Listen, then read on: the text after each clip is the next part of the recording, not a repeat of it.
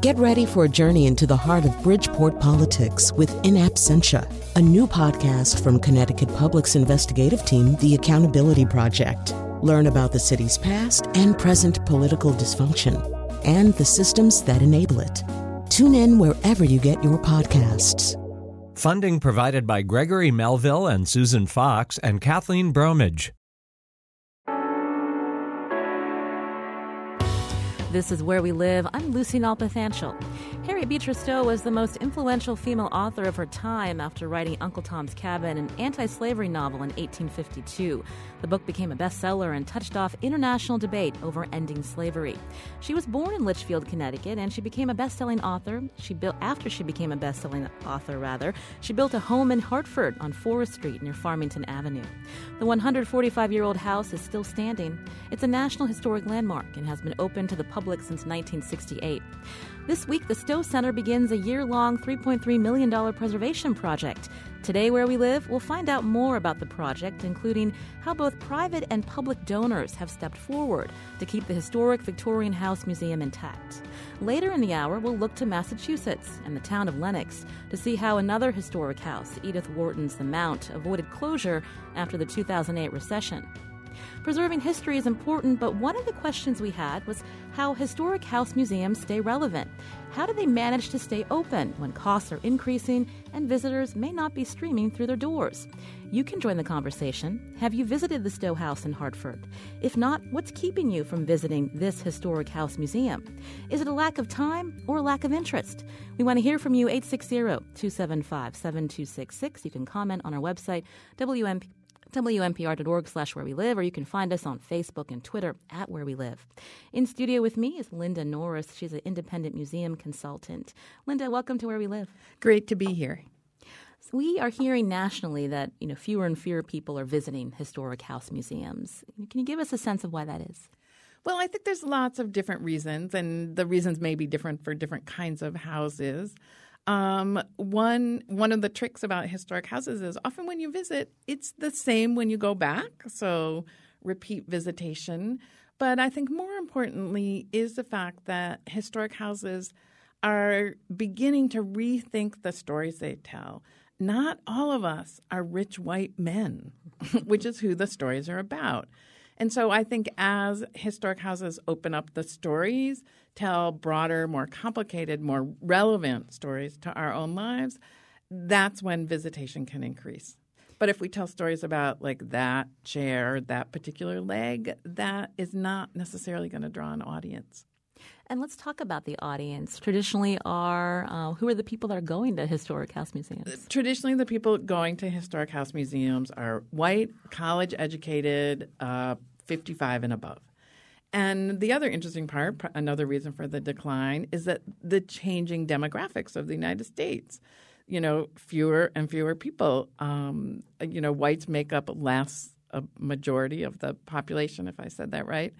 And I think, again, broadening the stories that are told. There's lots of houses who have begun to do new work about enslaved people who lived and worked in those houses, all kinds of different things. So, I think it's a combination of the stories we tell and a changing United States, both of which provide amazing opportunities for historic houses. You mentioned rethinking our story. In New England, there's lots of historic house museums. Traditionally, are they supported by local historical societies who are able to just cobble up a budget? I mean, how are they able to function? Many historic house museums in the United States and in New England, which probably has the biggest concentration of historic houses of any region, they're the smallest of museums. You think of an art museum as somewhere with a larger budget and more resources. Historic houses are often run by very dedicated, passionate groups of volunteers. And that's another issue, right? Often a lot of houses got their impetus in 1976 with the country's bicentennial. That group of volunteers is kind of aging out, so it presents another issue about how you involve younger people in historic housework. So there's a lot of change. So the change in the types of people going to the museums, the types of people who are supporting these types of museums. After the recession in 2008, did you see a lot of these museums closing up? Museums almost never close. Connecticut's old state house, to the contrary, as I understand it, not being a and we did talk about that last week. Yeah. But they almost never close. They cut back on programs. They cut back on staff. They defer maintenance. But they don't almost never close. But that is an interesting challenge. For many historic houses, then how do you survive? What do you do? Do you turn to earned income and rental? Do you revise your programming? Do you change your hours? Right? It's always interesting to me that museums are open when many of us are working. More evening hours, those kinds of things are changes that museums and historic houses can think about. So when a museum calls on you for help, how do you go in there and help them rethink that story? I think my job is to facilitate rethinking. I'm actually co-author of a book about creativity in museum practice, so I think all of us can be creative and find creative solutions. So my job in a historic house is to really first listen to the staff or the volunteers who work there, but equally importantly to listen to visitors. And that's really been an integral part of our work at Stowe House, is really learning from what visitors and those people who don't visit, what they have to say. Change can be hard. How do you – people can say, well, we'd like for you to come in and help us rethink our mission and ways to interact better with visitors. But is that a hard thing for people to do once it's on paper? Change is always hard, right? It's always hard. The Stowe Center was a really great client in a way because they already had a really important social justice mission in addition to their preservation mission. So they already had that kind of in their DNA, which is, where your mission kind of lives. But part of what I try and do is work with organizations through a process of prototyping and conversation and experimentation. So before it's on paper, you've had a chance to actually see and kind of feel the change, see the impact on visitors. I want to bring into the conversation Shannon Burke. She's Director of Education and Visitor Services at the Harriet Beecher Stowe Center. And again, the independent museum consultant that's here, Linda Norris, has been working with the Stowe Center. So Shannon, welcome to Where We Live. Thanks. I'm happy to be here. So when did this begin, this idea of not only preserving the Stowe Center and the Stowe House, but changing how you interact with the community and the visitor experience? When did that all begin? Oh, a long, long time ago. It's been a really thoughtful process that the Stowe Center entered into. We were really encouraged by the success we are having with one of our public programs called Salons at Stowe, a community program that brings together people for discussions on issues that were relevant to Stowe that still persist, things that still need our attention.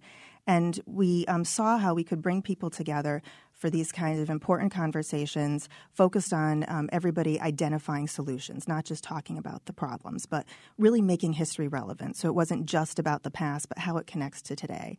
And when we looked at all of our programs, we started making shifts in the way we did author talks and the way we presented our school programs. But the one thing that was really lagging behind was our house tour, our most popular program.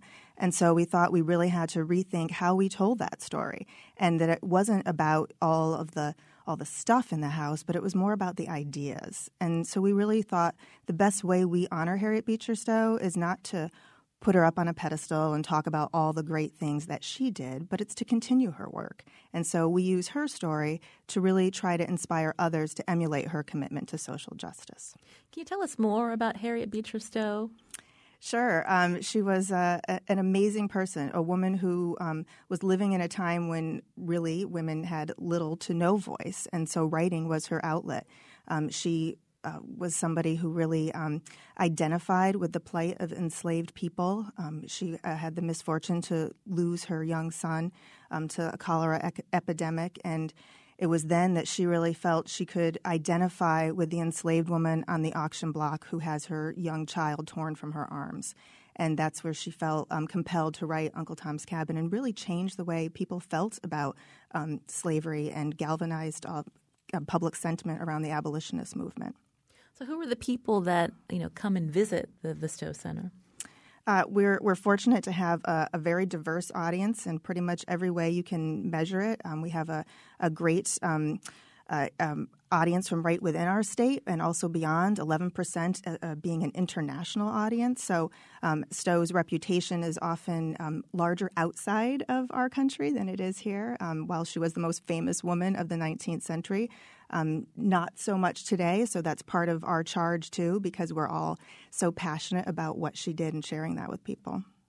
If you have people coming from all around the world, why raise all of this money and embark on this preservation project and rethinking your mission? Well, because as you mentioned earlier, we've been open since 1968, and very little had been done to the interiors of the house. It was worn. There's a lot of foot traffic over that time, and carpets need to be replaced, and wallpaper needs to be done. And a big part of our mission is preserving Stowe's historic home and making sure that it's there for future generations to see. And the story, we spent a lot of time interviewing people, doing community conversations, focus groups, and asking what the audience wants. What did they want to do in the Stowe House? What did they want to know about her? And it was really the demand from our audience that compelled us to do this. I'm speaking with Shannon Burke, Director of Education and Visitor Services at the Harriet Beecher Stowe Center. This week, a year-long preservation project begins in Hartford at the Stowe Center, and we're asking a museum consultant who's in studio with us, about the importance of finding new ways to engage with the community. That consultant's name is Linda Norris, and I wanted to turn back to you, Linda. When Shannon was talking, she said there was lots of discussion in the community focus groups to find out what people wanted to experience when they would go to the Stowe Center. So what was the old way of the tour, and how will they move towards this new way of looking at this gem in the community? So the old way of the tour, which is hard to remember now, I have to say, was really object-based. This is a chair that's this old, and a kind of biography, right? Harriet did this when she was whatever. And we found in some of our earliest conversations with visitors, we actually asked two questions that really guided the whole project. One, we asked people what they would do in the house if they could do anything. We did have one little girl who wanted to play soccer, and we were unable to make that happen. But a lot of people said, I'd like to be able to sit and read. It's a house. She's an author, though that makes sense. But the other question that was really still, to me, several years on, remained so meaningful. We asked people, if Harriet Beecher Stowe were standing in front of you, what would you want to ask her? And people, a huge percentage, like 80% of the people we asked some variation of, how did you find the courage to write this book? That's the kind of question that museum consultants wish we could come up with all the time. Visitors are really smart, and they really want to engage in that issue. And as we've dug deeper, the subtext in that question really is, how did you find the courage? So how do I find the courage, right? That's really, I think, what that question is. How can your life inspire me to do more? And that's really what we've found, is that people, they want to have conversations, and the house tour now provides opportunities for real conversations between people who you might not have never met before, but you get to have a real meaningful conversation with. And that's in short supply in this country. Any unique parts about the Stowe Center that you think other museums should emulate? I mean, the idea that you're looking at programs that are dealing with social justice and the opportunity to make change in communities. I mean, that's not something that all historic house museums can lean on, right? No, but I think any, particularly history museums, have to really look hard, at the question of, so what? Why does this story matter? Why does it matter kind of emotionally and in a human way? Why does it matter to what our community is and how our community has changed? A colleague of mine told a great story about how a minister in her local community in Maryland had wanted to do a sermon about acceptance, and she came to the Historical Society to do research about racist incidents in the community, in the past, and used it in her sermon. History museums and historic houses can be relevant in so many ways, but we have to listen to other people and give up, what we think is, it's hard when somebody says, but they need to know. We need to listen to them better. We're getting a couple comments on Facebook. Fred is asking, we don't have a presidential house museum here in Connecticut. Does attendance at presidential house museums correlate with our historic house museums here in New England? Well, there's some presidential house museums, Mount Vernon, right, where attendance is amazing. I'm guessing few people have been to, James K. Polk or Millard Fillmore, or right? So presidents have their places in the Pantheon. But as well, all those places, Thomas Jefferson's several houses, Mount Vernon, also have gone through rethinking about how they tell their stories and what they say. Shannon Burke, has attendance been declining through the years, or have you noticed with the social programs that you have that you're getting people in the doors? Yeah, our attendance has not been declining. It's actually been going up, and that was one of the things that people questioned us about at the beginning. Why are you doing this? You don't need to. It's not like you're having a struggle with attendance, but we've been fortunate, and I think it's because we've made this shift over the last few years to really connect with people, to demonstrate the relevance, that there's something for them at the Stowe Center.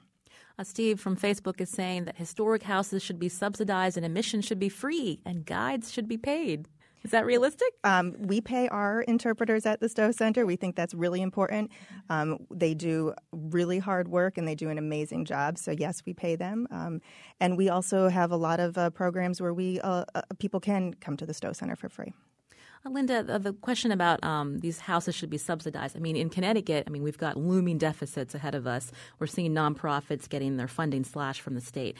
So is it a new way of looking at how museums can stay open where we're not focused on the public assistance? Museums honestly have never received enough public assistance to totally exist on. No museum in the U.S. hardly receives enough. That's a private nonprofit, if you're the Smithsonian, but even they rely on kind of fundraising. Our model is different than models anywhere else in the world, all these independent organizations.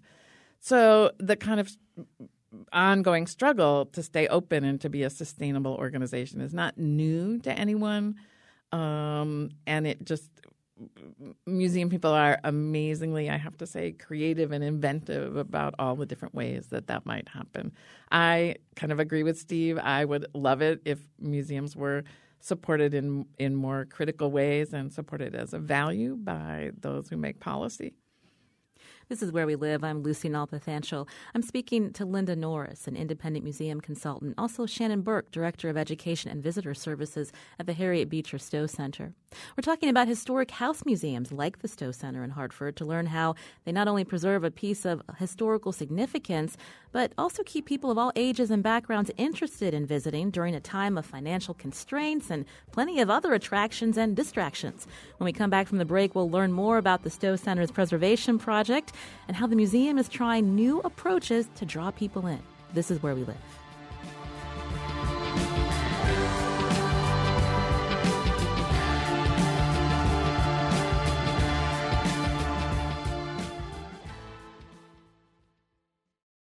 This is Where We Live. I'm Lucy Nalpathanchel. Today we're talking about historic house museums, including the Stowe Center in Hartford.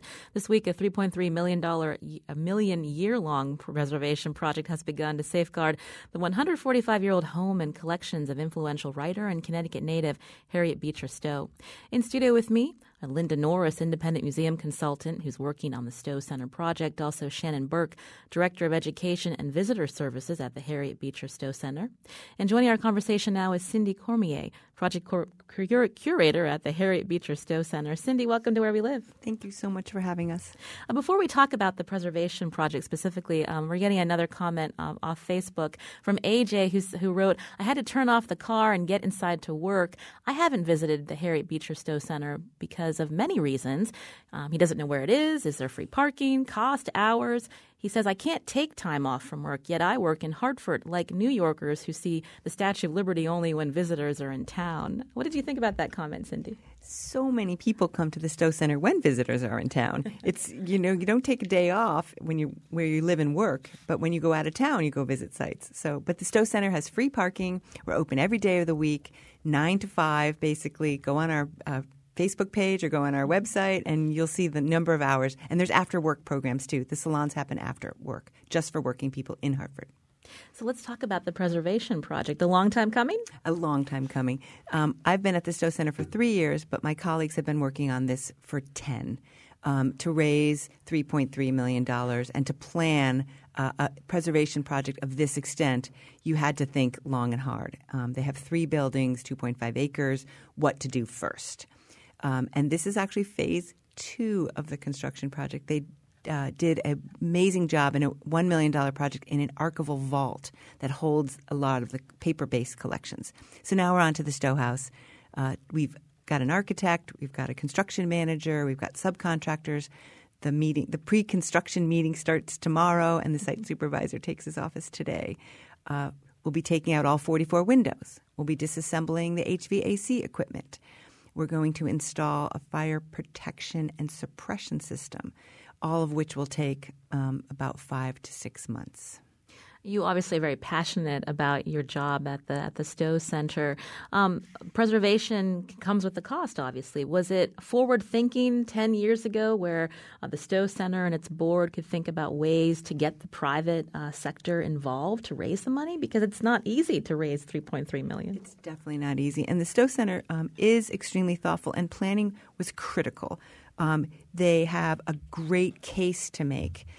Millions of visitors and been open since 1968. The interiors are worn, and they don't ask for money regularly. So when you have a project that's as thoughtful as this, as carefully developed as this, the state, the federal government, and private foundations have been very generous because they understand that this project will take us for the next 50 years.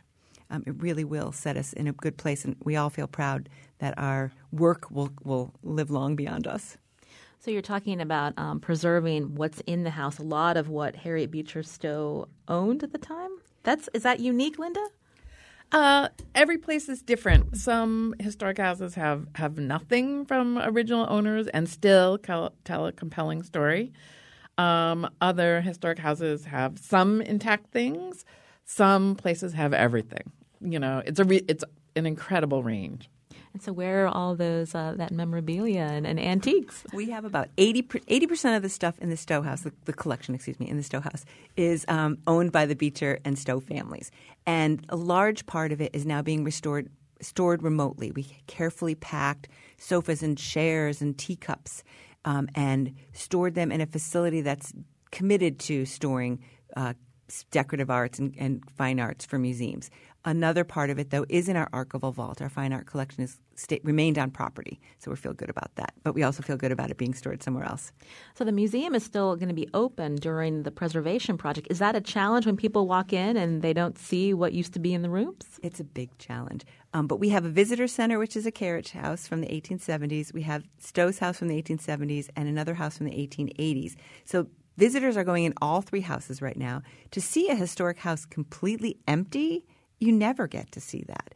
And to learn about a preservation project in progress is a rare opportunity. And then they also get to go into our bigger house called the Day House, the Catherine Seymour Day House, which visitors don't usually get to go into. So they're enjoying that too. Can you talk about the location of the Stowe Center? I mean, it's a diverse neighborhood in Hartford. Are you getting those people in your doors? That's an interesting question. Our neighborhood is an amazing neighborhood, and it's only getting more and more beautiful. They have a very active neighborhood organization. We're involved with the Asylum Hill Neighborhood Organization.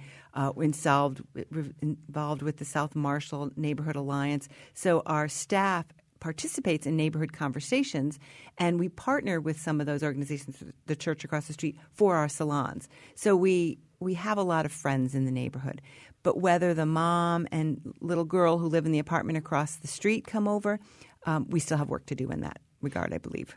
I'm speaking with Cindy Cormier, project curator at the Harriet Beecher Stowe Center. Today we're talking about historic house museums. If you have a question for our guests, 860-275-7266. What brings you to a museum? What kind of museums are you interested in? And have you been to the Stowe Center? What are your thoughts? 860-275-7266. Now, Cindy, I was able to get a tour the other week, and we heard a lot about once the preservation project is completed, again, it's not just about putting in all the furniture and the artwork that Harriet Beecher Stowe owned, but this idea of interpretive rooms. Can you talk about that?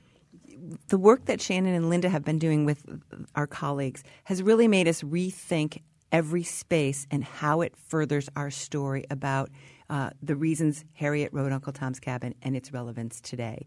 So, for example, on the second floor is mostly bedrooms, and you'd go from one bedroom to another bedroom, and here's another bedroom, and here's another bedroom. Well, those rooms we really decided weren't carrying their weight. One bedroom's enough. So one of the rooms that was a former spare bedroom is going to be an exhibit space. We have a large collection of material related to Uncle Tom's Cabin, which never gets shown. So we're going to have a professionally designed exhibit space with beautiful cabinetry and lights and actually wallpaper that's period wallpaper that's reproduced, that's Uncle Tom's Cabin wallpaper. So that room is going to be, I think, really different. Another space, which is going to be really different, which is much a smaller space, is going to be a multimedia space. People are going to come into a room that's going to have an audio-visual component and very few artifacts. One artifact, the table on which Harriet wrote the first few installments of Uncle Tom's Cabin. So you don't get that in historic spaces. Something where you're immersed into this space and you hear a sound. There are going to be words from letters that Harriet wrote. We're quoting her. One of the things we realized is Harriet wrote a lot and she had a lot to say, but her words weren't coming out. You didn't get to hear her voice. And it won't be her voice on the audio track, but it will be her words. So you'll get to immerse yourself get into her brain a bit in that multimedia space. Linda Norris is an independent museum consultant who's been working with the Stowe Center.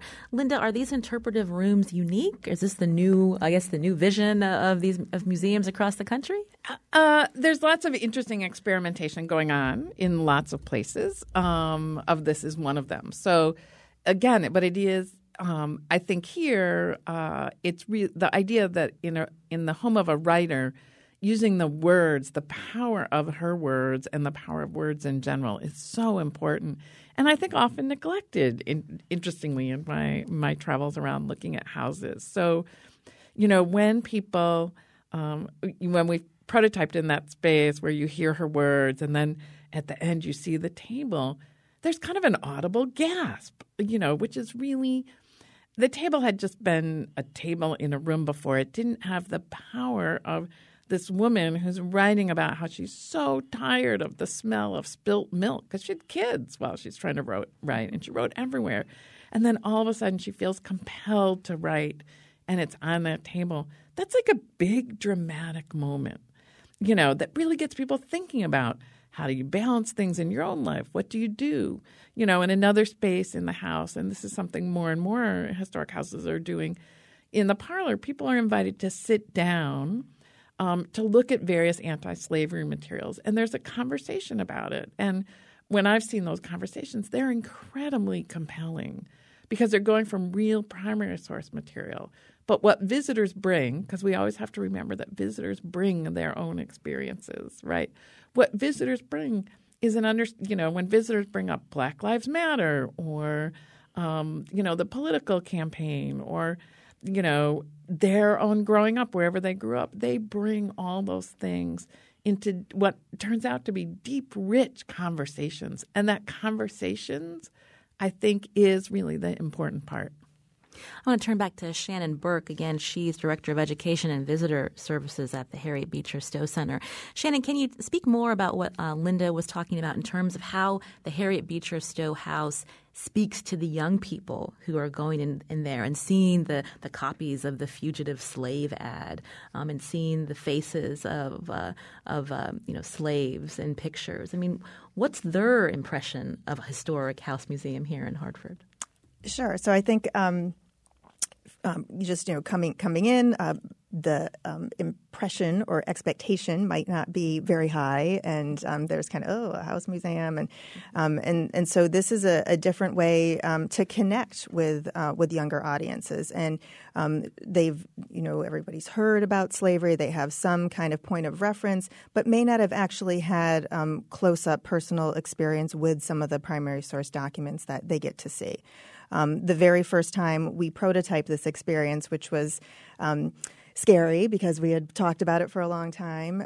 We had a group of students who were participating in the experience, and this young gentleman had picked up a wanted poster for a runaway slave ad, and he was reading the description of the person, the height of the person, the description of the color of the person's skin, and he kind of stopped in the middle of it, and you could hear him kind of catch his breath and composed himself and continued reading. And afterwards, when we asked him, how did it make you feel to read those words aloud? He said, this could have been me. This person is the same height as me, that my skin color is the same. And I've always known that slavery was bad, but I never really thought about the individuals that were impacted in this way. And so to be able to make those connections and make history real and come to life, and then to see how it connects to where we are today is really quite a profound experience. And Linda, that's the kind of impression that museums want to leave visitors, right? So that they come back? So that they come back and that they take it with them in some ways. One of the challenges of museums is evaluating what kind of impact we have, right? We don't have people for a whole year, right, the way schools do. We have them for an hour or whatever, and we don't know what happens, a year from now when that teenager, is in a situation where he thinks about what happened there. But we want them to come back. We want them to come back for selfish reasons, I guess. But even more importantly, we want them to take some knowledge, some experiences, some commitment to social justice future out into their lives in the world, and to build upon what they learn at and experience. And I think it's really important what they experience at Stowe House, right? This was really listening to that conversation about someone saying, it could have been me, was incredibly moving and powerful. So I think historic houses have to think less about information and more about experience. And that would lend to the interpretive rooms, right, Cindy, about how you stand in that room and it's not just about that's another bedroom. Right. It's a multimedia experience. But Linda's comment about sitting in rooms, we do that in the kitchen too, just feeling like you're part of the home. This house was lived in by people, and you get to be in it and feel a little bit about what that might have been like. I think it's really important there are no ropes. There will be no velvet ropes that you have to stand behind at Stowe House. And right, when you think about a historic house tour, you think you're behind a velvet rope. And so the idea of doing it differently, I think, is really important. And more and more houses are moving in that direction. So those ropes were there, to protect the historical antiques that were there? Right, of course. Right, and part of the responsibility is, of course, preservation, but definitely in Stowe House and in other houses that don't have ropes or have done away with ropes, people are pretty respectful. Right, and we find a way to the small, fragile things get put farther afield or in a locked cabinet. I mean, we're very responsible. You can do both. Care for the collection and invite your visitor in deeper. And can you talk a little bit more, Cindy, about the community programs that the Stowe Center's had for some time? That might be a better question for Shannon. So I'd mentioned earlier Salons at Stowe, which was really a program we started in 2008, which had a dramatic shift, I think, about how the way a lot of people thought about us or experienced us. And so we started seeing a different audience come to our programs, whereas before there had been a lot of traditional kind of lecture-type programs, author programs. And now we are talking about issues that were vital to people in our community. And we are looking at the historic perspective of those issues, but also the work that needs to be done today and bringing people together who were committed to identifying what some of those solutions might be and working to create positive change together. And so I think that really, again, was what sparked our desire to change what we were doing in the Stowe House, because we knew that audience was out there and that this was perhaps a more compelling way to reach them in the house tour experience. And so we changed up that kind of format from the lecturing people to engaging them in conversation, making everything participatory, so that as a audience member, you were going to be a part of the program. Something that stands out about the Stowe Center to Christina, who tweeted, local historical organizations are dealing with declining support, and they don't have that built-in narrative that the Harriet Beecher Stowe Center has. Yeah, we're fortunate that Stowe did such amazing things, that her story is so compelling, that she was such a gifted writer that had that power to influence people. Our tagline is "Her words change the world," and as Cindy and Linda were commenting, that's one of the things that we really wanted to do with this new experience, is to infuse her words into it, to make those connections, because a lot of the things that she was writing feel very contemporary. They're, again, issues that we're still grappling with today. But I do want to say that I think any history museum can find a compelling narrative or set of narratives in their community. Stowe has a unique one. There are compelling narratives everywhere. There are narratives of coming to community, right? The conversation about immigration and refugees. We all came from somewhere, right? Mm-hmm. Except for Native Americans in this country. We all came from somewhere. Your community might have that narrative. Your community might have a narrative of love and loss. Your community might have a narrative of joy. Your community might have a narrative of resistance. Those narratives are in every community. You just have to look for them. I want to turn back to Cindy before we go to break. So the preservation project, again, is underway. When will it be completed? Expected to be completed by Thanksgiving, but I'm going to say Christmas. And then once it's all done, it will take a couple months to actually test the systems. We're installing new heating and cooling, and this mist-based fire protection and suppression system. You want to make sure it works. So it's going to take a couple months to test it all and make sure it's ready to go before we reinstall the collection and wallpapers and carpeting. So the carpeting and wallpaper will be installed in the winter months and will reopen next summer. I want to thank Cindy Cormier and Shannon Burke of the Harriet Beecher Stowe Center. Also, Linda Norris, independent museum consultant. She's been working with the Stowe Center as it rethinks the way it educates the public about Harriet Beecher Stowe and encourages social change. After the break, we'll hear how the Mount, a historic house museum in Lenox, Massachusetts, rebounded from closure and paid off millions of dollars in debt. This is Where We Live.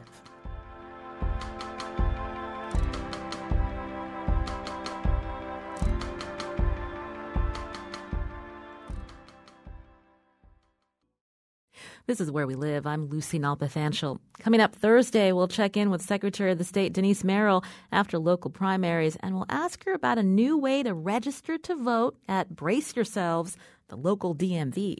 Plus, WNPR reporter Harriet Jones is back from a recent trip to Britain.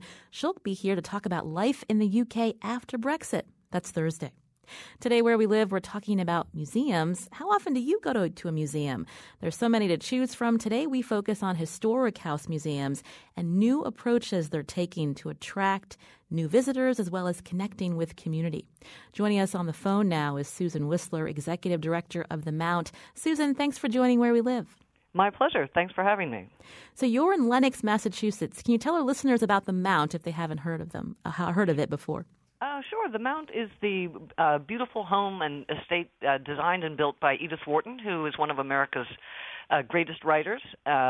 She was born in 1865 and lived to 1937. The Mount is a property that she built in 1902. She was from upper crust New York society, and her main stomping ground was Newport, which she loved as a child, but when she married, she found the social obligations too rigorous and oppressive. And so she retreated to the beautiful Berkshire Hills of western Massachusetts and built a lovely estate, which we are fortunate is still in existence and open to the public today. Can you tell us more about her works and why she was such an influential author?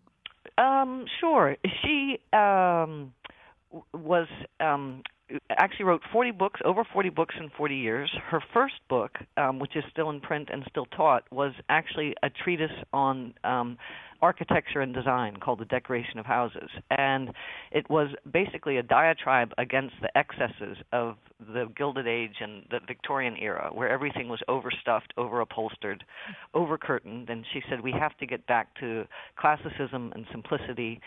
The architectural houses and structures need to be suitable, functional, proportional, and practical. And so she built the Mount really as a laboratory, sort of expressing her principles.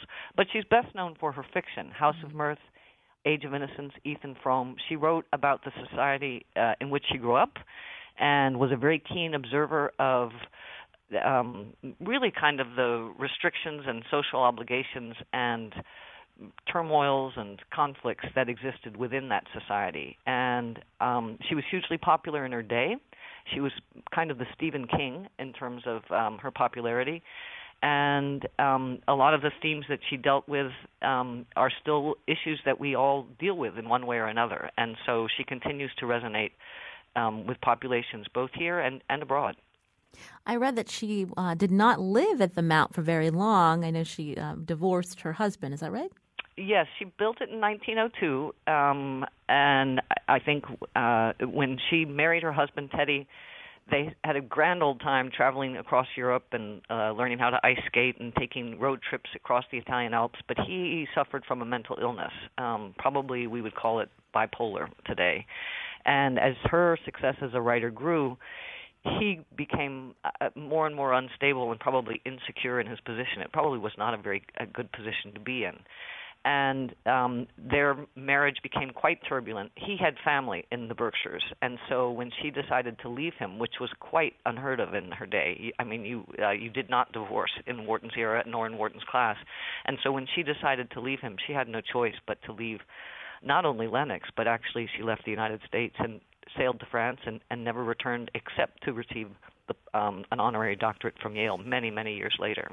So what happened to the Mount, and how did it become eventually a National Historic Site? Well, she loved the Mount. She called it in her memoir her first real home. And when she left Teddy, she implored him not to do anything until they had a chance to talk. And before her boat had landed, she received a telegram that he had sold it, furniture and all. And so he sold it to a private family. It went through two private home families, and then it was bought by a girls' school who used it as a dormitory. They had also purchased George Westinghouse's property, which was next door. And so it was used as dormitory and stables, and that was for probably the longest tenure of its existence, maybe 30 to 40 years. And it was the headmistress of the school that actually procured National Historic Landmark status. She understood the importance of the property and the importance of its creator. In the late 70s, the school went out of business. The land was purchased by a commercial developer. The developer had big plans to pepper the property and neighboring lands with over 140 condominiums. Fortunately, the developer went out of business, and the property was acquired by a theater group, Shakespeare and Company, which is still in existence and currently in residence on a property just down the road. At that time, an organization was formed to help restore the buildings, which were falling into great disrepair. Long story short, that organization limped along for many years and then was the recipient of a nearly $3 million grant from a public-private federal program, Save America's Treasures, back in the late 90s, and that kicked off the restoration. And so the building that you see today exists and survives largely due to great federal support, great state support, and most importantly, the support of thousands and thousands of individuals who have helped bring it to the place where it is today. I'm speaking with Susan Whistler, Executive Director of the Mount. It's a historic house museum that preserves the home and legacy of writer Edith Wharton. Susan, I understand the Mount ran into some financial problems. could have almost closed after the recession. Part of the reason we're doing the show today is to talk about why people should still go to these historic house museums and what is in it for them.